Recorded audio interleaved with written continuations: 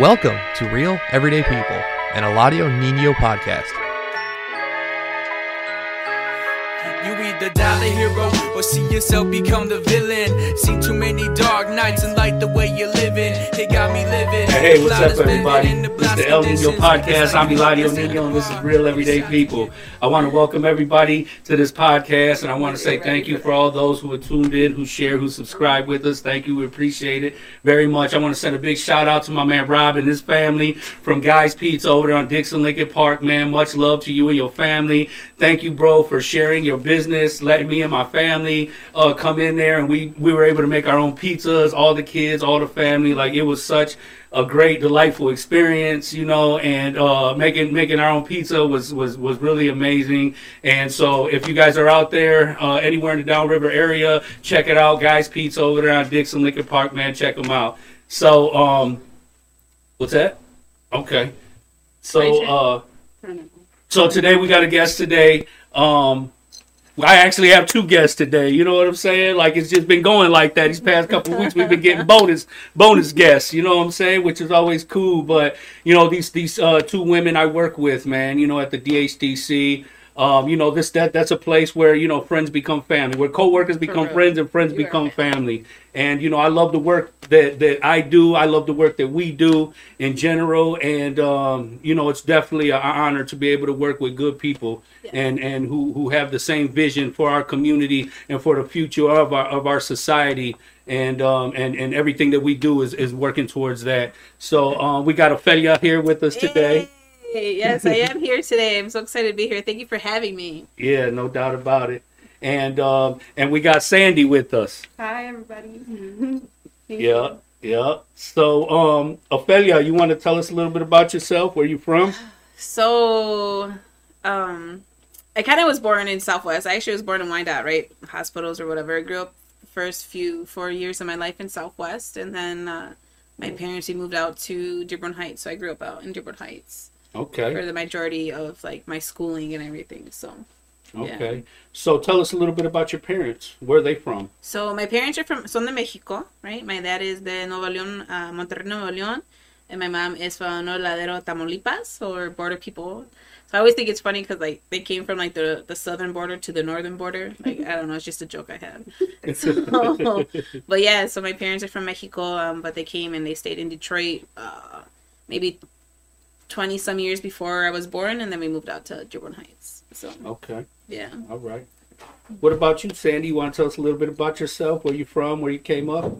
Sure. So my name is Sandy. I was actually born in Querétaro, Mexico. I got to the U.S. when I was 8 years old with my family, and then just kind of grew up in Southwest Detroit.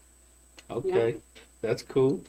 Yeah, we got a lot of roots, a lot of family, a lot of friends, a lot of people, you know, coming from the neighborhood. We do. And beyond, you know, after serving all this time and coming home and seeing how the Latino community has expanded throughout downriver. Yeah. You know, like we always had a nice little population in Ecorse, you know, right. But like just to see River Rouge, Ecorse, Lincoln Park, Wyandotte, Southgate, Taylor, like anywhere you go, you see, you know, raza, man. And it's good. Yeah. You know, I like to see, you know, the diversity, you know, because not every place functions like Michigan, especially like Detroit. You know what I'm saying? Because we're a melted pot. We're, you know, I think one of our biggest assets is diversity, you know, because with diversity, you learn so many diverse communication skills, social skills. You learn about different people's cultures, you know, and you're able to mesh them and blend them, you know. So, you know, that's very colorful.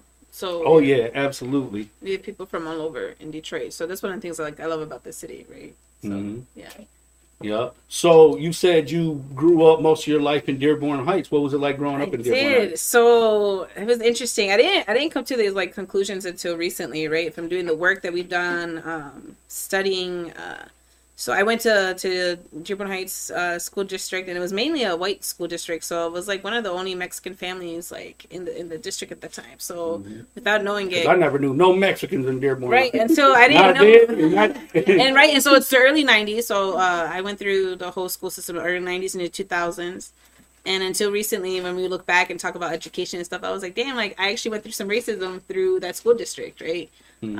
People might say that it wasn't like that, but yeah, like if you're seeing it through my perspective, yeah, it was. If I'm the only Mexican, girl and a bunch of kids are like white and things are only happening specifically to me, well, like I'm gonna say that's a little like racist, right? Well, I remember how you talked about your name being pronounced funny. Yeah, so my name was that was one of the big things, right? So my name's Ofelia, and it's I always get it pronounced Ophelia, a bunch of ways. It's spelled incorrectly because in Spanish we don't use the PH, right? Because I would be Opelia, and that's not how you say my name. And so like being made fun of growing up, with my name, and it took me a long time until I was about a teenager to actually like embrace my name. Because that was the point where I embraced my culture, because I grew up in a white school district. I did have Mexican friends, but like that was like when we would go to Southwest for like catechism or church or the weekends or whatever. But I have to imagine that you did have some friends. I did. Some friends. No, I did. And one of the things in today's society, you have to be politically correct. For me, it's hard to be that way or live that way because nothing about my life has ever been politically correct. Right. You know what I'm saying? But it's just today when people put that overall blanket statement talking about white people, you know what I'm saying? And we had that conversation. I said, I feel like that's a blanket statement that gives a negative persona on people who are not racist. There's a lot of white people. Even when I was still in prison, I would watch a lot of the protesting from all the the people that were getting killed by the police, and I seen just as many white people as there were blacks and Latinos and anybody else. You know what I mean? And like for somebody who had a bad experience with a Mexican before, you got robbed, you got carjacked, whatever it may have been, and then that person has that resentment against a whole culture, against a whole nationality because of that experience, and that's not fair to everybody. You know what I'm saying? Because I would hate for somebody to just see me that way, and I'm the person that would have helped you. No, right. I have a bunch of friends. We have allies over, times and years that are, great, who stand against all this other stuff, and I had some friends, but I don't know, maybe I've had incidents where, certain comments or like their parents would say certain things, but like I said, like it was in the 90s. I was a child. I wasn't aware of certain things until I look back and like analyze certain situations. Yeah. Oh, that was kind of fucked up that they said that, or that was like, that might have been a little, And then what's crazy is because at that age, you have to, now that we're older, we can look back and we're all programmed according to how our parents, our peers, our community molds us, to think and to believe. So at that age, to know what racism, biasness, prejudice, or maybe you don't even know. You just repeating things that your parents hear, or your cousins, your brothers, things like that. And so when you grow, a little bit older, you've been through life, you see things, the good, the bad, the ugly, and start seeing things for what they are. You start to see the truth, and how people breed love and people breed hate. I like to say that we're the generation that's breaking the cycles, right? Because now we see, and we're breaking our parents' cycles, and we know that our parents went through hard times, and our grandparents for sure were not as and so generations of breaking cycles. And I think I always say, like, I don't use this word often, but we are like the woke generation, because we know, like, hey, we need therapy. Hey, I'm not gonna hold a grudge against my father anymore because I know he had it worse. And like, the way the ideals were, right, and especially if you're like old school Mexicans, like, certain things, machismoism, hard-headedness, like in situations they went through, right? So we're breaking cycles, and I think now it's like we're healing, right? And we're starting to realize, and we're healing, and I think hopefully I'm praying that things will get better for us. You know what I respect and appreciate so much about the new generation is that, my generation growing up, all we did was follow suit. We learned how to take orders. We learned how to be obedient. We learned to just take with what we had and what we knew and ran with it and live life according to that. We didn't ask no questions. Right. You know what I'm saying? And we were taught that it's not good to ask questions.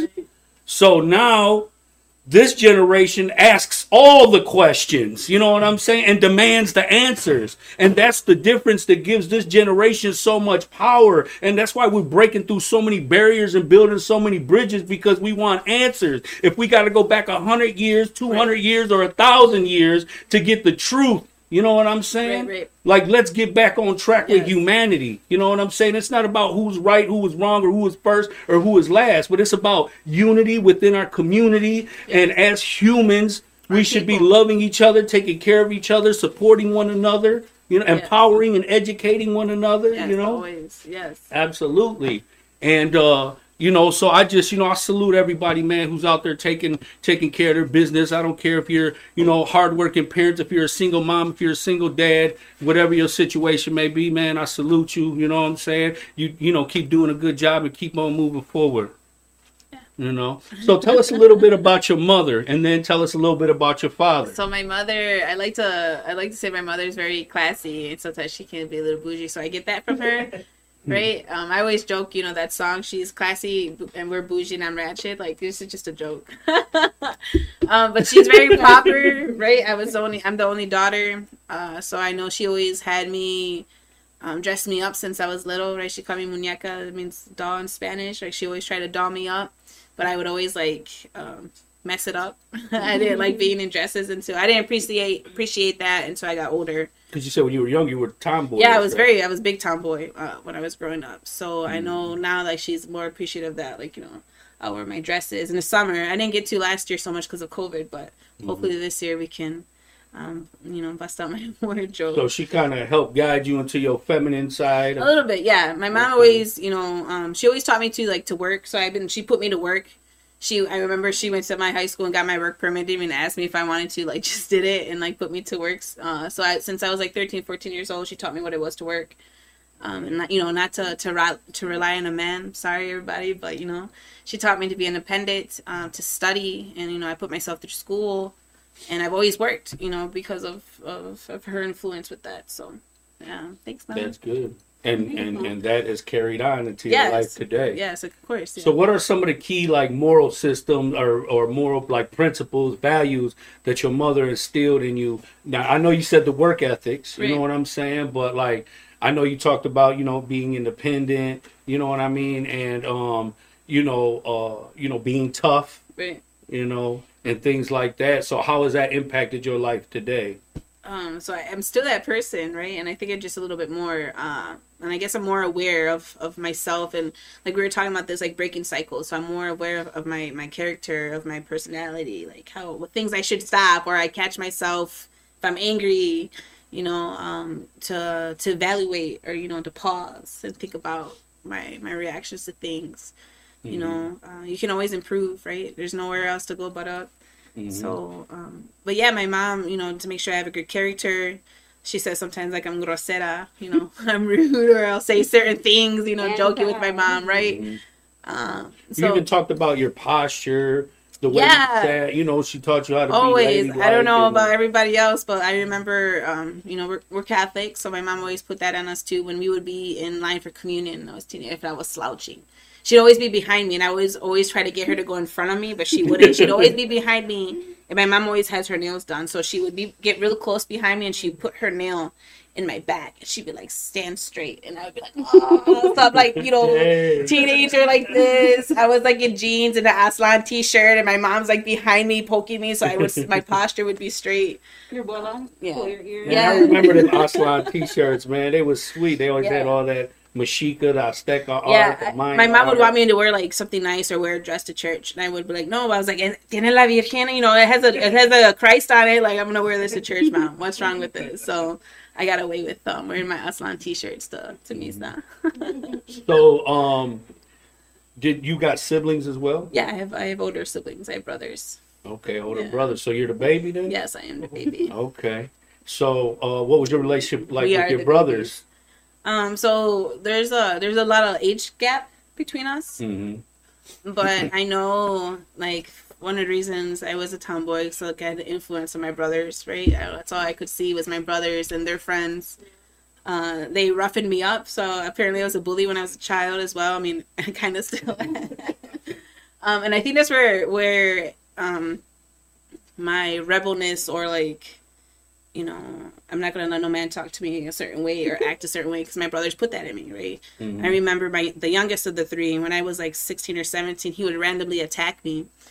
And he would pin me against the wall, and he'd be like, how are you going to get out of this? If you were at a party and some dude did this to you, how would you get out of it?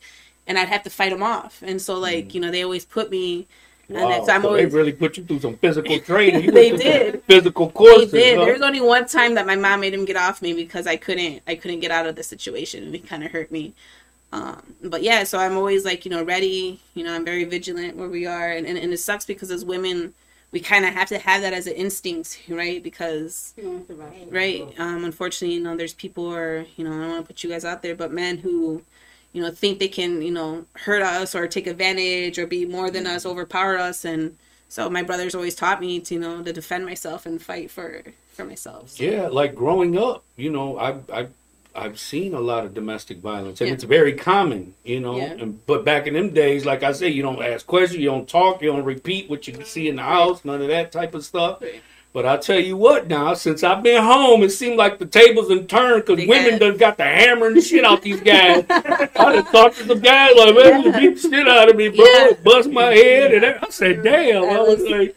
I was joking not that long ago. For those of you who watch like the Jenny Rivera novela, like, you know, she went to jail too. She busted up his stuff too. You know, she fought for herself, and it was funny because I was like, but she actually got arrested. You know, I didn't, but you know, so yeah. But to always defend yourself and, you know, stand your ground and stick up for yourself, because if it's just you, you know, you gotta take care of yourself. Has a man ever hit you? I have, yes. I have had incidents when we've gotten physical, yes. Yeah. Yeah. So you got physical, though. It wasn't just... No, because I mean, no me dejé, right? I didn't let myself. Okay. Yeah. All right. And I mean, I'm assuming you learned something from it. Yeah. Yeah. Yeah, toxic situations, you know, certain red flags. Because sometimes we know better and we don't show better. Yeah. You know what I'm saying? and that's... And like the name of the show is Real Everyday People, because our stories are learn, real, right? You know, and that's why I want people to be honest, because that's the only way we're gonna be able to move forward. Because somebody needs to hear it. You know what I mean? From me, from you. Right. We're very smart, but like, you know, nos hacemos los pendejos. Like, we're very stupid too. You know, because there's moments like and things happen, and you're like, I knew better.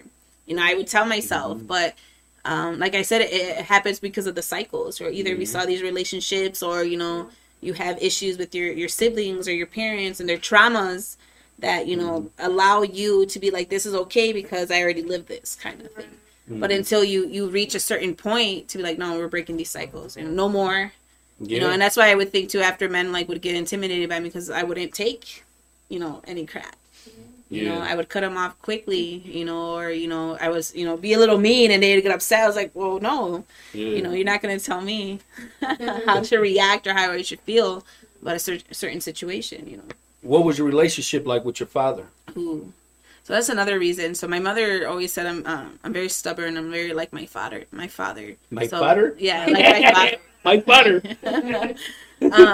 Very proud man, but he's very hard worker. He always had like my brothers and I working since I was younger, you know. When I got a little bit older, maybe I didn't like him so much because I didn't get what I would want, right? I was a brat in a sense, but, you know, my parents kind of molded me that way. So, but then growing up as a teenager had like, you know, some issues, some resentment because, you know, I was just kind of like him. And so when he would try to yell at me or tell me something, then here comes, you know, like what my mom said, I would stick up for myself and tell my dad, like, no, I'm not doing this, or no, don't talk to me this way. Yeah. And so it was always, like, we always butted heads until I was about a teenager. Until my early 20s when I actually, like, left the house. So. But, you know, I love my father, though. He's funny. We've had good times. I do, you know, appreciate that he taught us how to work at least, you know. What kind of man was he?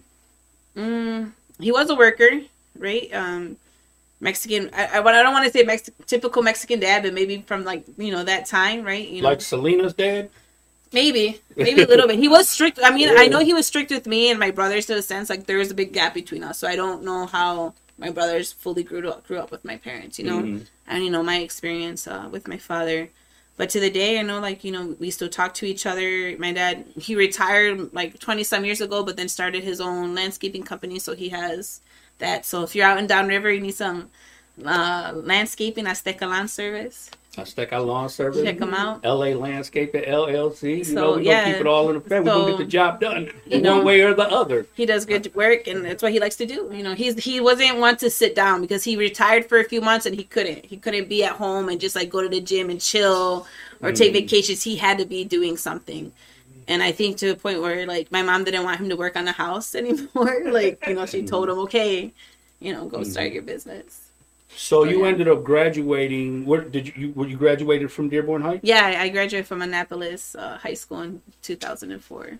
Okay. So where did you take off from there? Like, what's your life looking like after graduation? So that summer was kind of wild. I turned 18 that summer. I feel I went through situations that taught me who certain friends were and who weren't.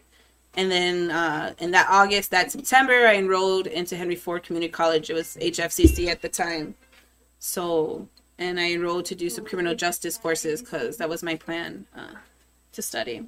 Okay. So what got you into that field? The criminal justice? Mm-hmm. So I took criminal justice when I was in high school.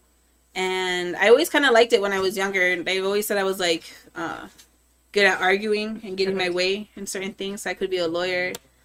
I liked the police stations, TV shows, right? I grew up watching like the A-Team and like Hawaii Five-0 with my parents and stuff. Hawaii Five-0. Yeah, and I wanted to be a police officer. I really did for a while. And then until I was a teenager, I decided against that decision to become a police officer. But I still wanted to study the field. What made you change your mind? So for the police officer, well, there was a few. My main one was I'm the only daughter. And I wanted to work in the city of Detroit, and I knew that, it's a possibility, you could die any day. You can get shot and get killed on line of duty. And I felt like if I had a sister, I would have, like, really, really want to proceed it. Mm-hmm. And because I couldn't, like, I don't know, I, saw in the future if that was ever to happen, how devastated my family would be, because I was the only daughter. Mm-hmm. So that's kind of why I decided not to go into the police force. Okay. Yeah. All right. So when you were younger, like what kind of crowd did, like when you were in college and graduating from high school, like what kind of crowd were you hanging out with? So I was a little chola. Okay. I still have my tendencies. So I did grow up in my Southwest side. I hung out with some gangsters out there back in the 2000s. Who were you hanging out with? So I was hanging out with some Sureños back then. So, okay, all right.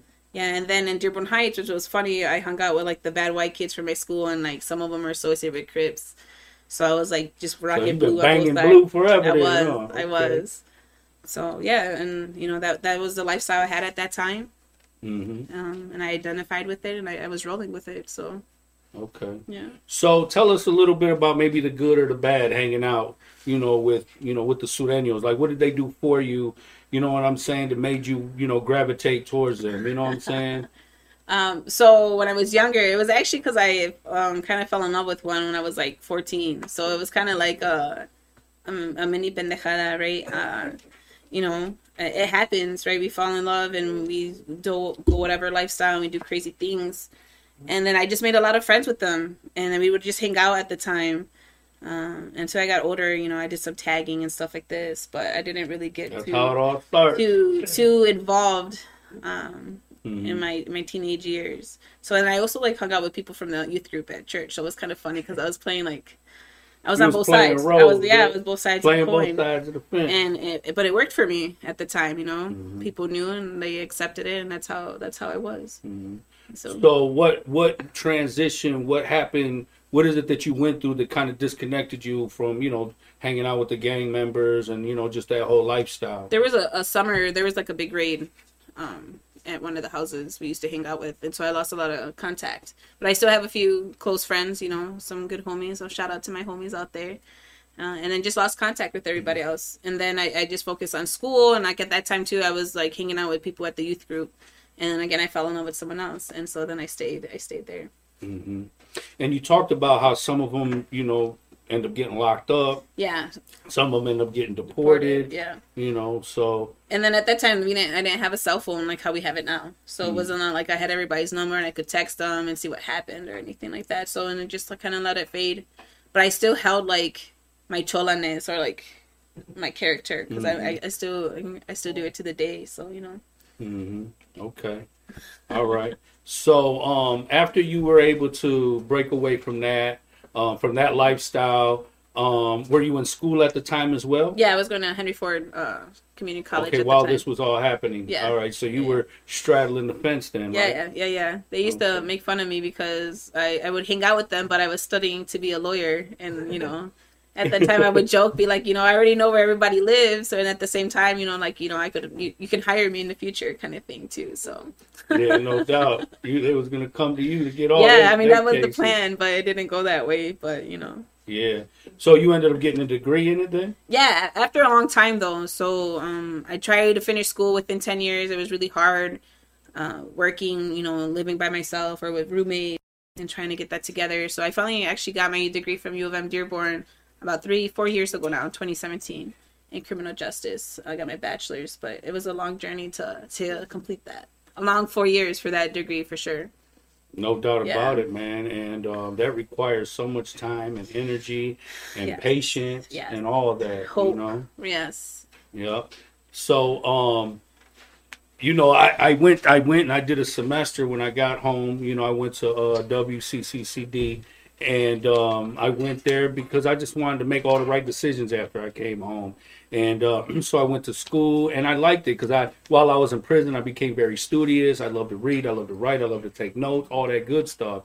But, times have changed, and when I got there, I didn't realize, how overwhelming it can be. Yeah. It can be stressful, especially when you got to have reports and if you're going to college full time or even part time is stressful, but the most stressful part was for me was technology. Yeah. I was illiterate, technology illiterate, and they're like, well, you got to put your reports on the laptop and this, that, and the other. And I'm like, oh, Lord. And it was to the point, it would literally frustrate me. I'd start sweating when I had to deal with technology. Yeah. And that's one of the things that the DHDC helped me, get back on track with, even with this pandemic. You know what I mean? Technology, yeah. It's a big gap, and especially in our communities of, color and our immigrant communities, right? I didn't really grow up having a computer. I wasn't allowed to, so my team knows. I'd be like, I don't know how to use this program. I'm not very good at Word and stuff. I know the super basics, but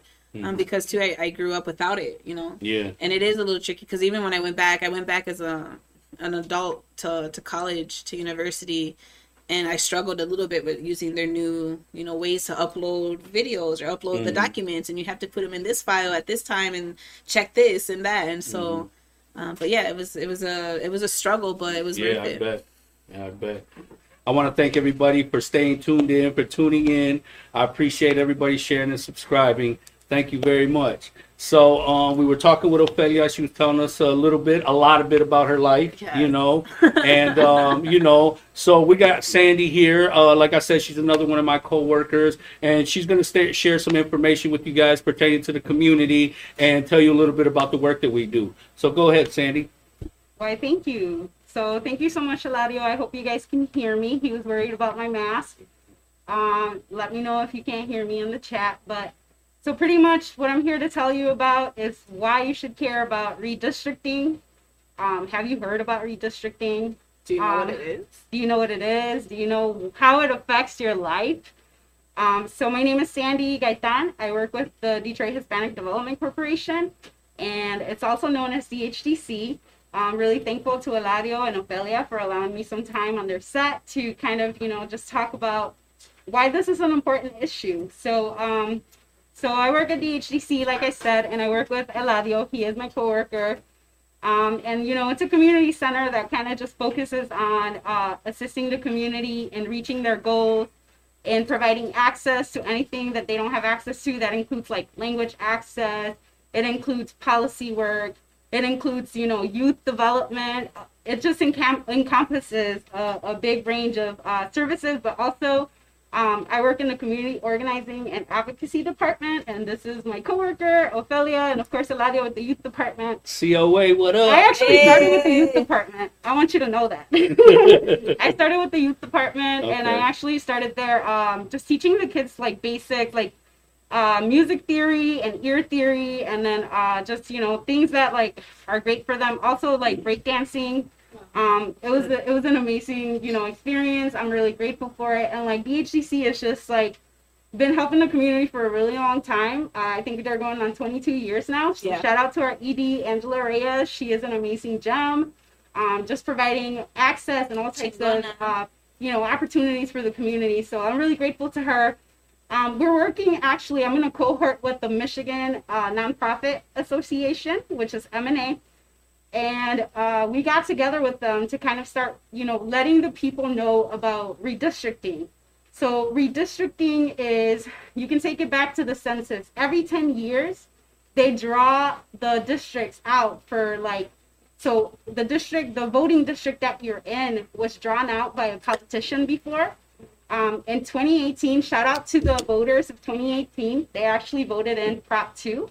If you don't know what Prop 2 was pretty much voters over politicians, which means that they took the power away from politicians to have a partisan advantage over you and everybody in this room and myself, to kind of dictate what it is, who you're represented by, what district you're in, all types of stuff, right? Gerrymandering. So if you talk about the census happens every 10 years, and unfortunately, this time around, we might actually lose a rep. We might lose one because we're severely undercounted, and I mean we as in the Latino population, Southwest Detroit specifically, was severely undercounted this year with the census. So as I was going back to voters over politicians, Prop 2 came in 2018 because 61% of all of the voters in Michigan, including independents, Republican, and Democratic, they all voted to take that power away from politicians and hand it over to the voters, right? Mm-hmm. They created a commission where 9,000 people applied to be a part of this commission. And by the way, they're paying you $50K now.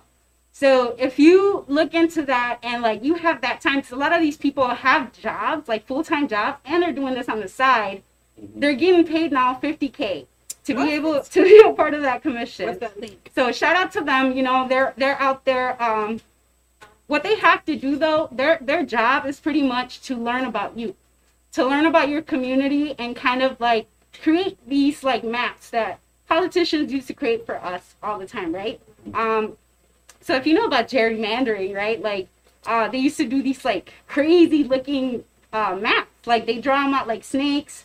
Or if you remember in your civics course growing up, it was kind of like the salamander, right? Mm-hmm.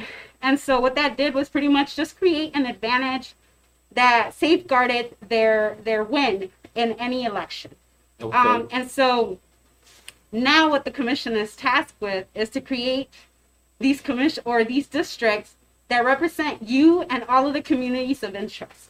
Communities of interest can be for example, people that come together over their school districts. It could be people that come together over cultural or geographical interests.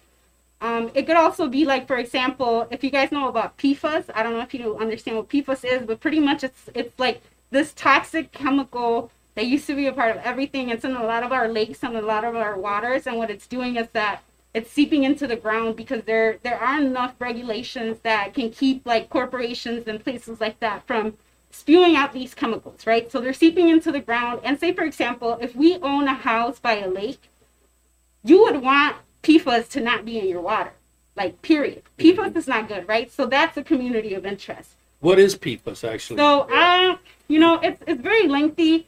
I understand that it's a toxic chemical. I don't know the technicalities around the science and stuff, but if you look PFAS, you will understand what it is. You can look into it. It's a whole thing on its own. That's environmental justice. Sometimes it's foam, isn't it? Yeah. So what I can tell you though, what it looks like. So if you're ever out in the lake, let's say you're kayaking or you're just out there with your family, and you see that white foam that just kind of gathers together at the end of a lake, when you're pulling up or you're going to the shore, you'll notice that it's this white foam that's just there. Do not step into it, and if you do, just go ahead and remove yourself and wash it off of you, because that's not good for you. That's PFAS. PFAS. Look it up. Google it.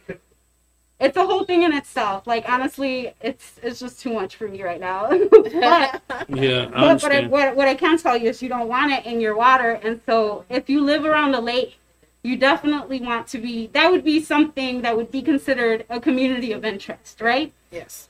So going back to communities of interest, I really want to emphasize Black and Brown communities.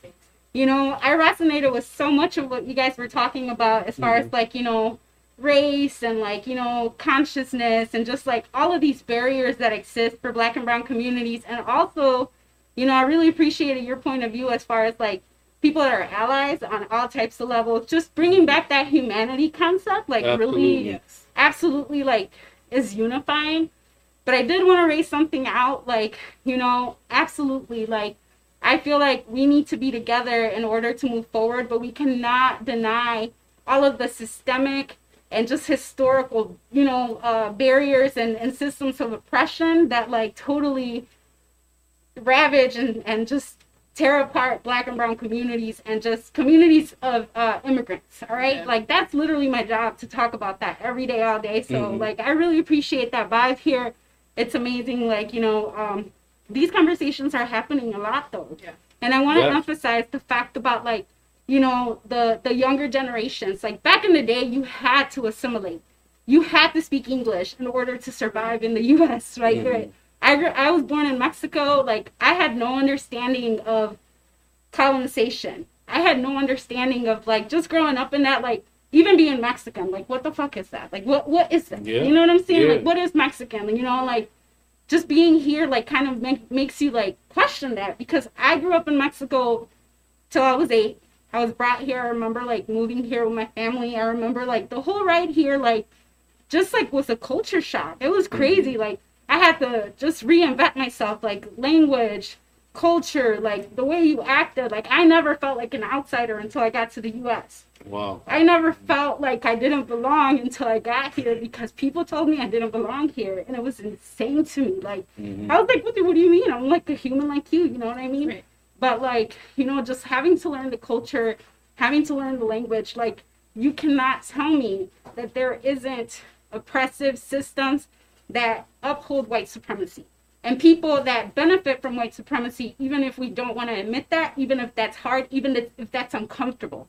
We have to address it, and we have to talk about it, because without it, we cannot move on. Without it, we cannot just rebirth the unified world that you talk about. You know what I'm saying? Where we acknowledge the pain and the fucking assimilation and all of that stuff, you know? And I don't know if I'm supposed to curse, so I'm sorry. But you know, real everyday people, you know what I'm saying? Real so everyday people. Let's That's talk about passion, it. though. Let's talk about it, because I'm a community organizer, but at heart, I'm an artist. And I just feel like we need to be able to provide all of these hard conversations through art, through turning that pain into art, and just being able to be open, because without it, we cannot move on. We cannot move on. And, like, there is no, like, moving forward without accountability. So anyways, it all brings it back to redistricting. So right now, you know, what you have to know is that this commission came together, and pretty much they want to hear from you. If you don't go out and talk to them and tell them about your community interests, I'll tell you my community interest. DHCC serves the Southwest Latino population, but not only the Southwest Latino population, communities of color, right? Like, we understand that we have a lot of, like, similarities with, like, communities that have immigrant communities, right? And we also understand that without language access, there is no, like, that's such a big barrier. I understand that firsthand, because when I got here, I felt like there was this, like, plastic thing in front, kind of like COVID, you know what I'm saying? Like, I can't reach you. I can't be myself. I just can't, you know, you don't see me.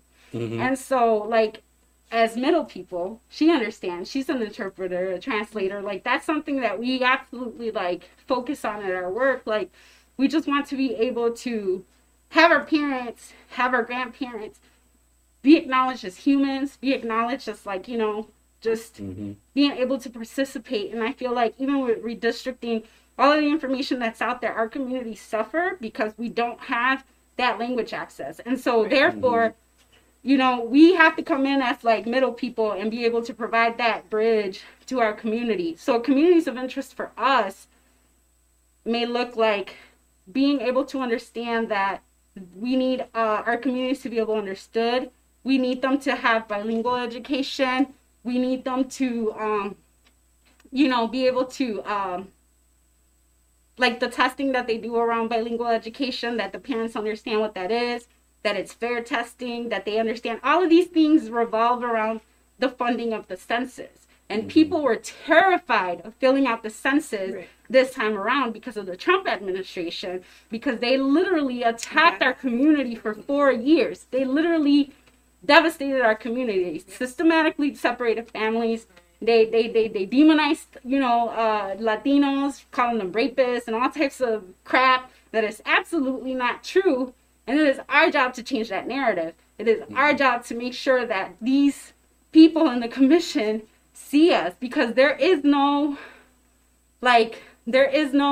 information out there that will tell them about our issues. We have to get it in their faces.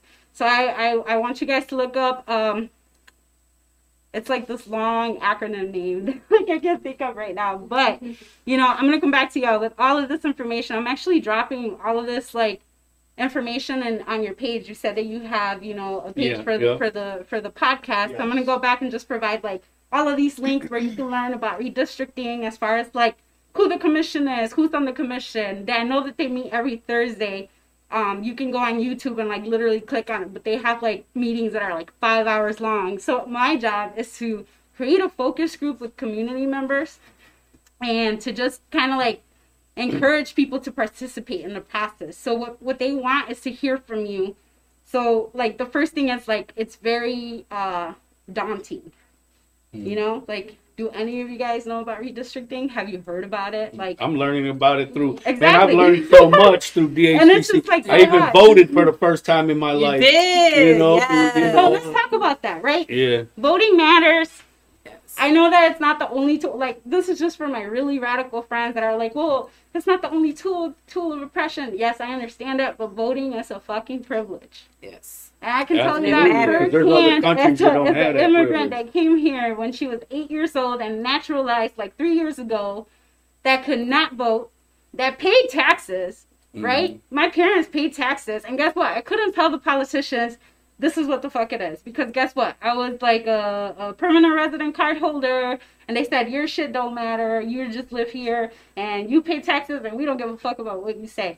But you know what? When I became a naturalized U.S. citizen, the first time I ever voted was in 2018, and that was an amazing experience. Wow. She remembers when I became a citizen, it was this whole thing. I had to change my whole driver's license to be able to vote, to register to vote. And then after that, it's this whole process, right? It took that much for me to be able to vote, where people take it for granted and then talk shit about it. Look, it's just one tool. It's literally That's crazy. one I tool. got my driver's license for the first time in my life as And that's well. amazing. So there's a lot that's of amazing. first time things that happened in my absolutely. life, when I first got home, I had purchased a shirt that said, if you change nothing, nothing will change. Exactly. And I always liked that quote that also said, be the change that you want to see. Yeah. And I felt like it was important for us to be able to cultivate in our new generations and in the youth about putting themselves, thinking about the future and putting themselves in positions where they have a voice to speak on behalf of their communities. You know what I mean? And I learned that while I was in prison, because everything in prison when I went there was predominantly black. Black ran everything from the front to the back. And the store list had a lot of items. The movie requests that we got, everything was to accommodate the black population in there. And I'm like, hey man, we want some pork rinds on the store list. Well, Muslims don't eat pork. I said, well, not everybody's a Muslim. Latinos eat pork. I know a lot of blacks, they eat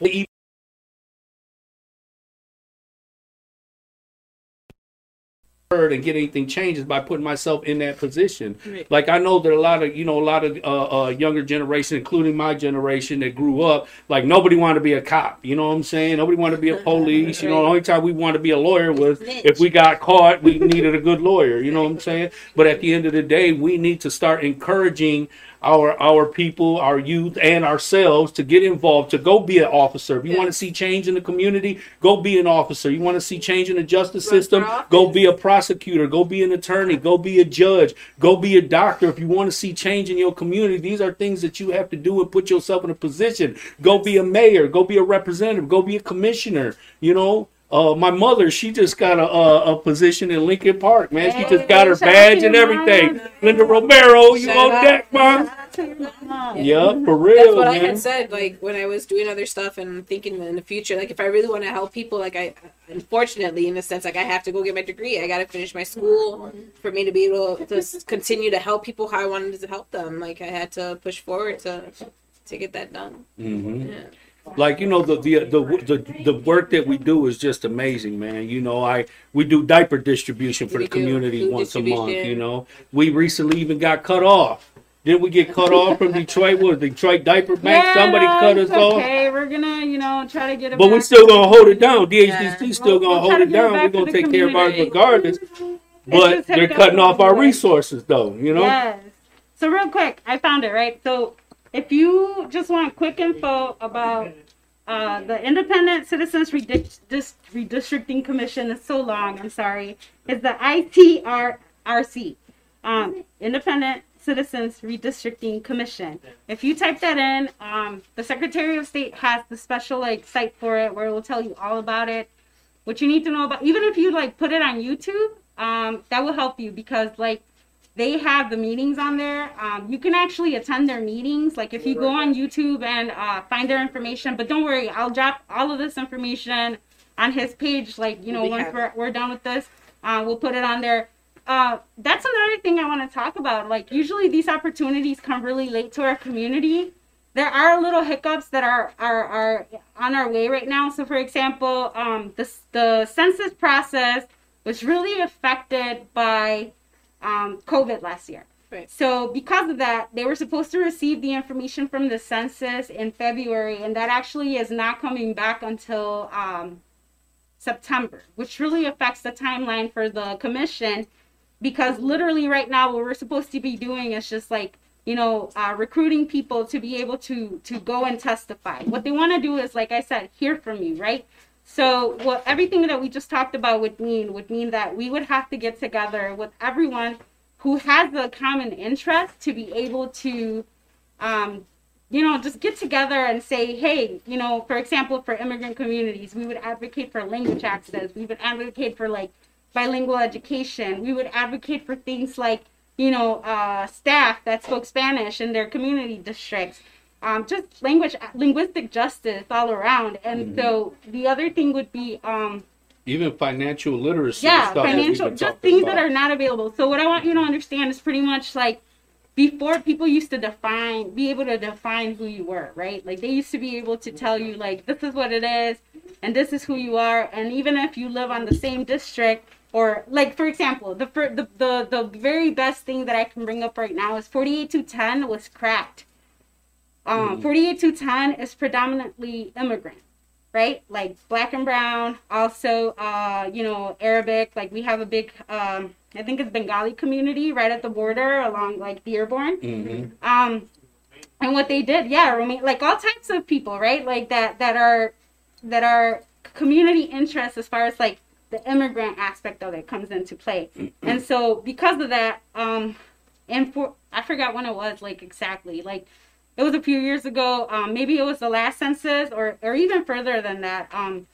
They actually split 48210 into two parts. So it's two districts. So if you think about 48210 being predominantly, Black and brown or immigrant community, and what they did was that they split them. What that meant for politicians was that they were able to crack that district, and they were able to say that whether it was this party or that party, it benefited them. So if it's a district that's benefiting to them, it wouldn't include the other part of 48210. And so that's a problem, because even though you're in the same place, you relate to the same issues, you're not voting for the same representative. So someone who may not have your ideals, who may not understand your needs, who may not even care about your needs, maybe representing you, when in reality, that's not what you need. And so voters over politicians, what it does is that it gives that power back to you to be able to say, this is what I need, but they need to hear from you, because if they don't hear from you, what we're going to do is create a focus group. So if you guys are on Facebook, you can actually go to Detroit Hispanic Development Corporation and send a message and just like kind of say, hey, I'm interested in redistricting, what's next? And what we're going to do is we're actually creating a campaign around it to be able to bring this information to you, to bring you along. Redistricting can be daunting as far as like the depth and like everything that it has, but all it boils down to is the fact that you understand what your needs are. And even if you're not from Southwest anymore, maybe you grew up there, maybe you have people that live there, maybe you relate to like the issues that are there, maybe you have the same issues in your community now. Like, you know, you just have to be able to be a part of it, because if you're not a part of it, somebody is going to dictate who's going to represent you, what kind of access you're going to have to services, what kind of like money you're going to have access to, like as far as like community resources. I was going to ask that. How does it impact the communities financially? Can you break it down like that? Absolutely. I'm assuming you're getting less financial help. Or... So with the fact that we may lose a congressional seat or a representative this you know, with the census that just went by, it depends what district that's going to impact, and then the way that like the redistricting or the redrawing of the maps will impact each community, right? But what that means is pretty much if we have one less representative, what that means is we're going to get less of an opportunity to put our information out there and to say this is what we need, right? We have one less person that's able to speak that for us. And it's really important because, I mean, honestly, like, we're already struggling as it is. Like, we don't have enough resources in our schools. Like, even in Michigan's education is so far behind. Like, it's just, we're failing. We're failing our future. If you care about your kids, if you care about, like, people don't understand the census because it's in 10-year, like, that's a long time, you know, it's a whole decade. And like the census really does impact you. If you don't fill it out, that means you're not being counted, which means that you don't exist. And if you understand that the Trump administration did everything in their power to be able to take that away from our community, Latinos, period. You know what I'm saying? We have the threat of a citizenship question. We have a threat of like them trying to like say that, you know, you couldn't count like undocumented like household. And or you know, just immigrants. And then the other thing was, right now, I think the reason why we're getting it late was because of a challenge that, like, you know, they had fought through or whatever, but we're supposed to get it in like September. That really sets you back on the timeline for the redistricting commission. It really does, because like you're not, like, even right now, you guys hearing about it in March, it's like you have to understand that there's communities out there that have the money, that have like all of these groups behind them. And that's like, so the redistricting commission cannot take like, you know, groups that are politically aligned. They won't take them into consideration. Like what Proposition 2 did was like to take that power away from the politicians to be able to draw maps that were like, you know, they were able to benefit from to win an election. And so, like, what they did was to be able to take that away and to give it back to the community to be able to say, this is what I need, this is what I want, like, you know what I mean? But they won't put that together without community input. So what we're going to have to do is just kind of like continue to talk about it. Think about this as putting it in your mind, if you will, kind of thing. Just kind of like, you know, putting it on your radar, and to be able to say that more is coming. What is it that they can do about it, though? Like, what is it that they can do to help?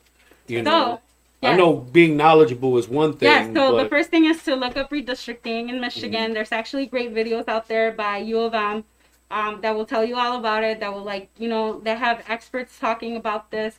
But the other thing is, if you want to know more and want to be a part of a focus group, you can also hit us up. Like I said, go to Detroit Hispanic Development Corporation, like our page while you're already there, and then send us a message and just say, hey, I'm interested in redistricting. What's next? I want to be a part of the process. What we're trying to do is get people to become aware of it, and then also to be a part of that process by keeping up with it, right? There's supposed to be several public meetings or committee meetings that are going to come up. And then officially getting you ready for testifying. So pretty much what we would do is get you together with like people that have the same interest in you where you live. And then from there to be able to say, this is a community of interest. This is what they represent and this is what they need for their community, whatever community you belong to.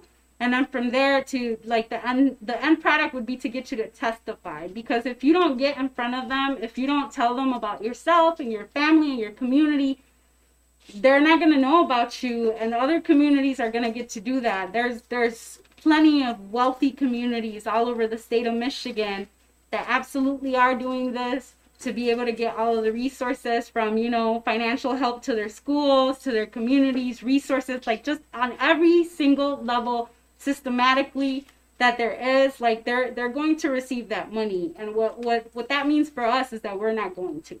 That we're still excluded, that we're still not a part of that process because there's language barriers, because there's educational barriers, because there's just lack of information, there's lack of participation because you weren't allowed to be a part of that process. And I think that's bullshit, you should totally get out there and be able to say that. And so if you send us a message, what we'll do is we'll hook you up. We'll also get you like all the information, all the videos that you need to be able to, catch up with what's happening. You could totally attend the meetings while they're happening. They happen live either on YouTube or on Facebook. Do they give this information at town hall meetings as well? Or so what we're trying to do, actually, what we're interested in doing, going back to like language access, is being able to have one of their public meetings, but for our Latino community, where like we're able to provide Spanish translation or some type of like, because how else would our community know about it? Like we're doing the part where we're letting you know about it by like, we're doing this here now. I'm also going to like pop into like Spanish radio stations and say all of this in Spanish and like be able to get it out there, La redistribución de distritos or something like that, to be able to get that information out there and just kind of like get it in your mind. Like if you don't define who your community is and what the interest like what things you're interested in, somebody will do it for you. Right. Somebody will tell you who represents you and will totally like be glad to take that away from you. So yeah, that's pretty much the spill. Like, just like a redistricting 101, just pretty much to get information out there. And then hopefully, further down the line, we can like invite you guys again. Maybe you'll let me like, come on again and just kind of like tell you the next steps next time you come on, you'll be able to share your story and some more information and your knowledge and all that good stuff. For sure, yeah. But this is the kind of work that we do at the DHDC, Yeah, that's part of it, like the other thing is just voting. I want to say there are some primaries coming up. Yeah. I'm trying to remember when the date is for the primaries. There's some in May. I want to say May 4th. But it depends on your city, right? And then in August, I'm thinking like for Detroit specifically. I think it's August 3rd, and then the elections are November 3rd or November 4th. And then just like, if you're not registered to vote, make sure that you get registered. We can register you. It's so much easier to get registered to vote now. You can do it online, especially with like COVID happening and like all of the stuff that is going on. I think the other thing is just like very importantly for like people that don't have their citizenship yet to go ahead and like get started on that process. Like especially now that like the Trump administration is out, like so many barriers may have been removed, and honestly, it will be the best because it will be just one more tool that you can use to like advocate for your community. Right. If you're a child of an immigrant, please get out there. Like these decisions. Think about the kids that can't do that for themselves. Think about the parents that can't do that for themselves. Just think about like the community that we come from and our roots and just like how all of these things, that's when white privilege and like all of this stuff like comes out, because like why are we being treated that way? You know what I'm saying? It's like this big topic. It's this big thing. I understand it's hard to talk about, but like you cannot deny all of the ways that our people are being oppressed. And like I'll leave you guys with that.